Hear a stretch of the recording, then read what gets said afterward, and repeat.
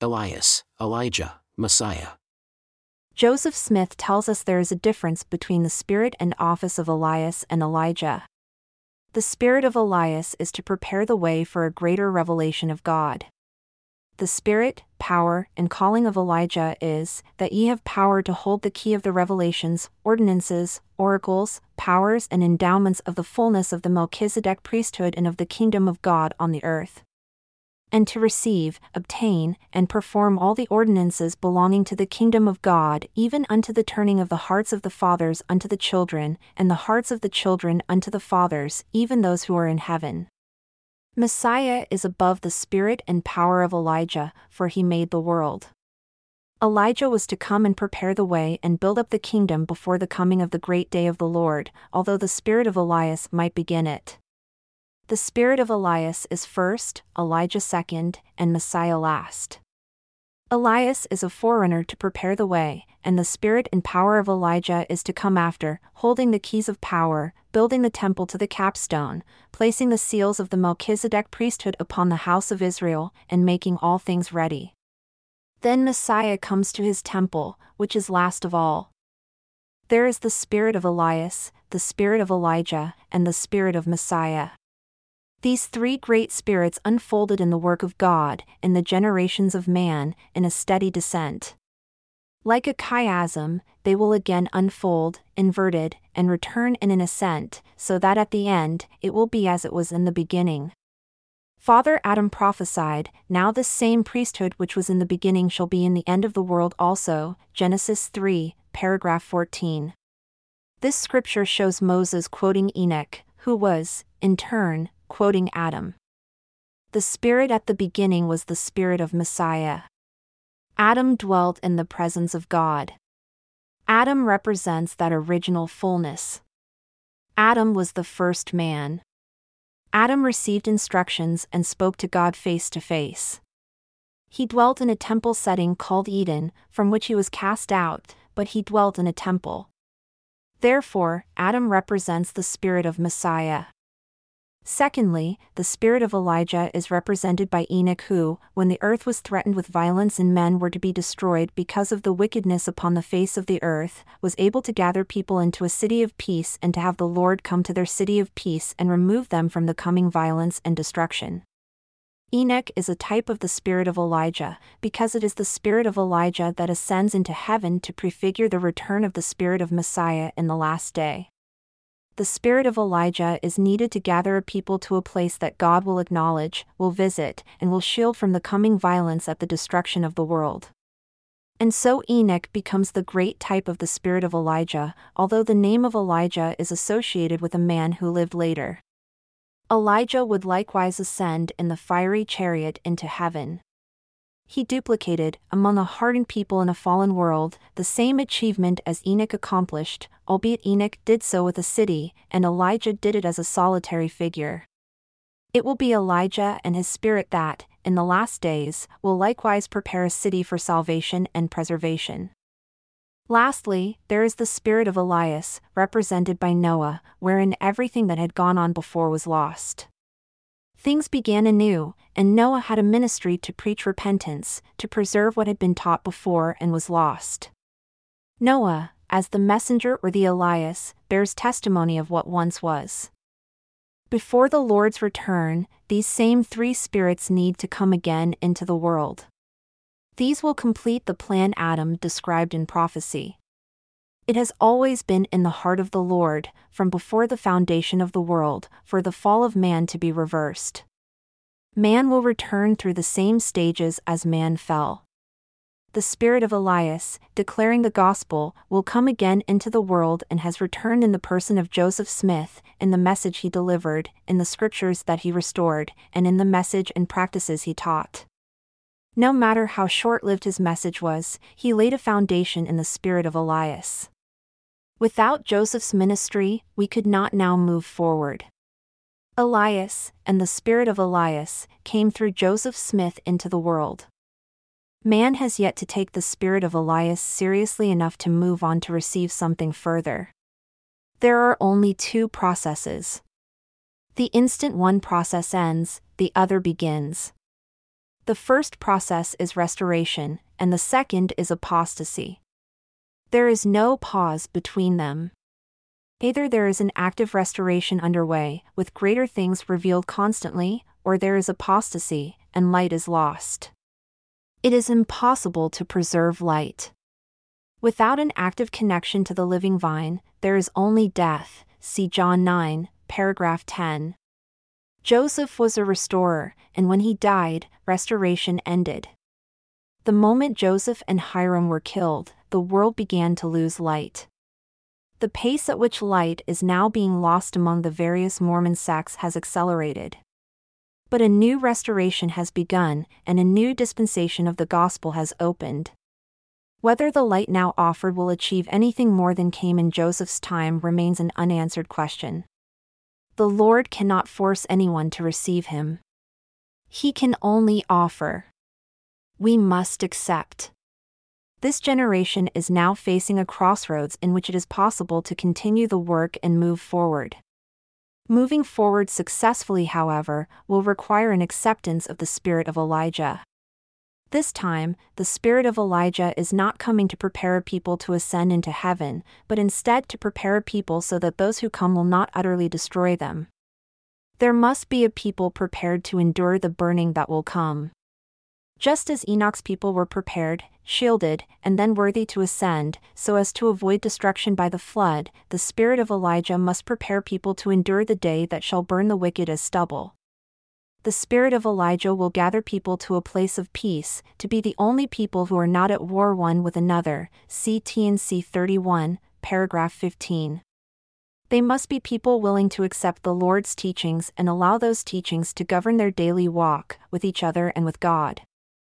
Being eager to receive commandments, not a few, and also revelations from the Lord is what the people of Zion must necessarily be willing to do. Elias for our day is, I believe, Joseph Smith. I expect Elijah to return the same way he departed. That's one of the great assignments to him. He must return because he will reopen the way through which others will follow. It will be, I believe, the same person as departed and not someone who self-proclaims or self-identifies as being Elijah. It will be him. Not another. Anyone making that claim would, to me, at least, be someone who does not understand the scriptures and is not to be taken seriously. Elias is the spirit and assignment of a forerunner who goes before to prepare the way. He lays a foundation for what comes next and is the one who commences to restore what has been lost, a recoverer. Elijah is the spirit and assignment to reconnect heaven and earth. He who unites realms and initiates man's access to ministering angels and the church of the firstborn by opening the stairway of ascent, an axis mundi or columna lucis, into heaven. Messiah is the presence of the Lord. Endowment.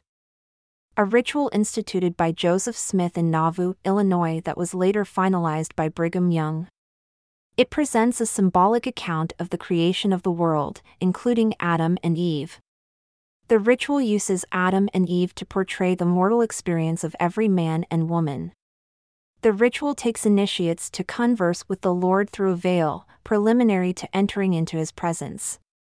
The Lord questions the initiates to determine if they obeyed, sacrificed, were chaste, and consecrated their lives. After appropriate answers are given to the Lord, they are permitted to enter into his presence. A reduced version of the ceremony is still presented in LDS temples. The ceremonial ritual was to be housed in a temple still under construction at the time Joseph Smith was killed. The temple rites he restored in Nauvoo, Illinois reaffirmed that God is accessible. The rites claimed that by obedience to God's commandments, every man and woman could receive further light and knowledge by conversing directly with the Lord through the veil.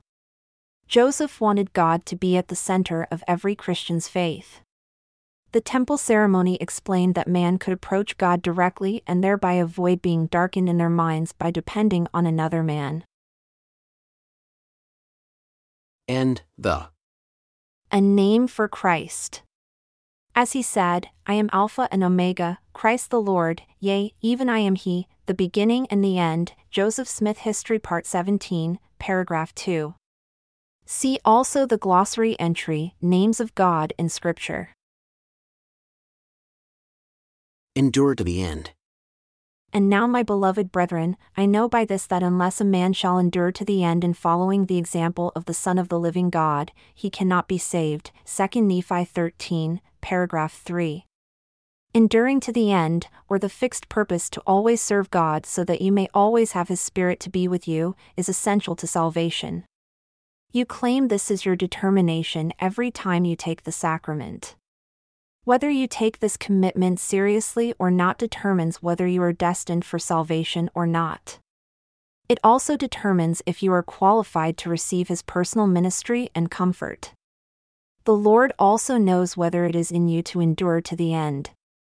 Whether the end has come is irrelevant to Him. He beholds all things, past, present, and future. 2 Nephi 6, paragraph 7. Therefore, He knows if you are willing to endure to the end before your life is complete. Endure to the end, meaning both here and in the hereafter. It will be a great while beyond this life before any will reach the end He desires all to attain. Therefore, enduring requires one to fight against all that opposes truth, for so long as he is allowed to participate in the battle, not passively, taking in what is wrong and showing tolerance for it, but instead actively standing for truth as long as he exists, here and hereafter. How long must the enduring last, if it is to result in eternal life? It will be a great deal after this life before you have learned enough to be saved. You need to endure then, as now, for eternal life to be yours. Nephi tells us that his words persuade men to endure to the end, which is life eternal. 2 Nephi 15, paragraph 1. See also the glossary entry, and the Eternal life. The definition of eternal life was given by the Savior and recorded by John, who wrote, Jesus spoke these words, and lifted up his eyes to heaven and said, Father, the hour has come. Glorify your Son, that your Son also may glorify you, as you have given him power over all flesh, that he should give eternal life to as many as you have given him. And this is life eternal, that they might know you, the only true God, and Jesus Christ whom you have sent. John 9, paragraph 19. To know God is eternal life. To know God, in the fullest of the sense in this life, is to receive the second Comforter. Of course, it is possible to have knowledge of Him through faith and without the second Comforter, as well. Eternity. That which is without beginning or end. Eve. The parable of the creation of the woman differs from the creation of the man. She was not formed from the dust of the ground. She was formed from a rib, from an already existing part of the man. She was born from something equal to him and able to stand beside him in all things. But the parable about the woman, Eve, means a great deal more. She was at Adam's side before the creation of this world. They were united as one in a prior estate when they progressed to become living souls with both bodies and spirits. They were sealed before this world by the Holy Spirit of promise and proved true and faithful. They once sat upon a throne in God the Father's kingdom. In that state, they were equal and joined eternally together. She sat beside him and was a necessary part of his enthronement. Her introduction into this world to join her companion was needed to complete Adam. It was not good for him to be alone. They were one, and therefore, Adam without Eve was not complete, or in the words of the parable, not good to be alone. Like the man Adam, the woman Eve was the spirit offspring of Heavenly Father and Heavenly Mother. But unlike the man Adam, who was the physical offspring of Christ, the woman Eve needed to be the physical offspring of God the Father and God the Mother. Eve was Adam's sister in spirit. Eve was also his physical aunt. She needed to be a direct descendant of the Heavenly Mother in order to be endowed with her mother's creative abilities. That power belongs to the mother. The fertility of Eve, and thereafter of all the daughters of Eve, came because of the power given from direct descent from the Heavenly Mother. Women descend from Mother Eve, who was born the biological daughter of Heavenly Mother. Women descend from Heavenly Mother to endow them with her creative power of fertility to bear the souls of men. Eve was not beneath Adam, nor subject to his rule, when first created. Eve was put beside him to complete him and be his helpmeet. There was another condition required to enable Christ to lawfully redeem the daughters of Eve, as well as the sons of Adam. The parable of the creation includes this step to put Eve under Adam's responsibility. The account explains that Eve, and by extension her daughters, was put under Adam's rule. Adam was handed responsibility and accountability for Eve. These are the words in the parable: "Thy desire shall be to thy husband, and he shall rule over thee." Adam was made accountable to rule in the fallen world. All the mistakes, mismanagements, failings, wars, and difficulties of mortality are the responsibility of the appointed ruler. Adam would not have been accountable for Eve unless she was made subject to his rule. Once under Adam's rule, the redemption of Adam became also the redemption of Eve. Therefore, Adam and the sons of Adam, and Eve and the daughters of Eve, were all rescued through Christ's atonement for mankind.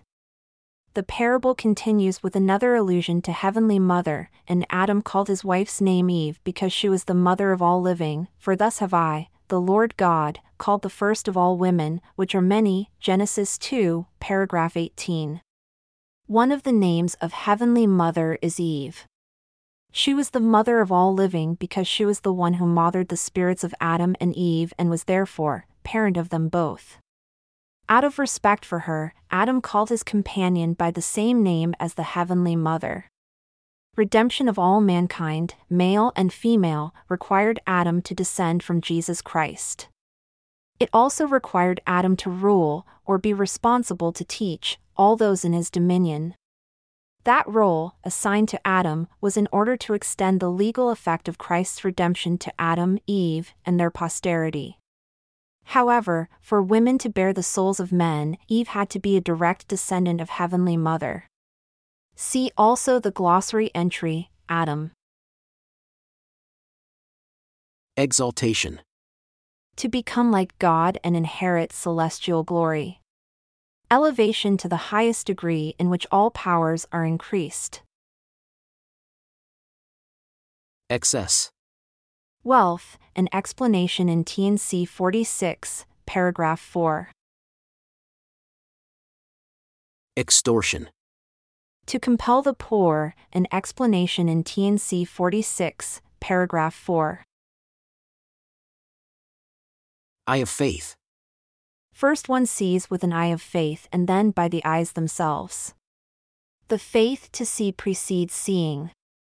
This is set out in the following passage, and there were many whose faith was so exceeding strong, even before Christ came, who could not be kept from within the veil, but truly saw with their eyes the things which they had beheld with an eye of faith, and they were glad. Ether 5, paragraph 3. Development of the faith to see within the veil comes after having first seen with an eye of faith. Unless a person sees these things through the eyes of faith as a necessary first step, he cannot behold the real thing. The one qualifies for the other. The one is a necessary precondition for the other. God has created mortals in such a way that they must progress in these things, from grace to grace, before they can receive the fullness. If they cannot first see the type in faith, nothing doubting, then there is no reason for the Lord to send the real thing. That would be sending a sign to produce faith, rather than having the sign follow faith. When someone accepts the type as the real thing, and drains from it all of its symbolic meaning, then there is no reason to withhold the real thing any longer. Then come the signs that follow faith. That is the process irrevocably decreed before the foundation of the world. If a man or woman conforms to it and receives the types in faith, then he or she will grow from grace to grace.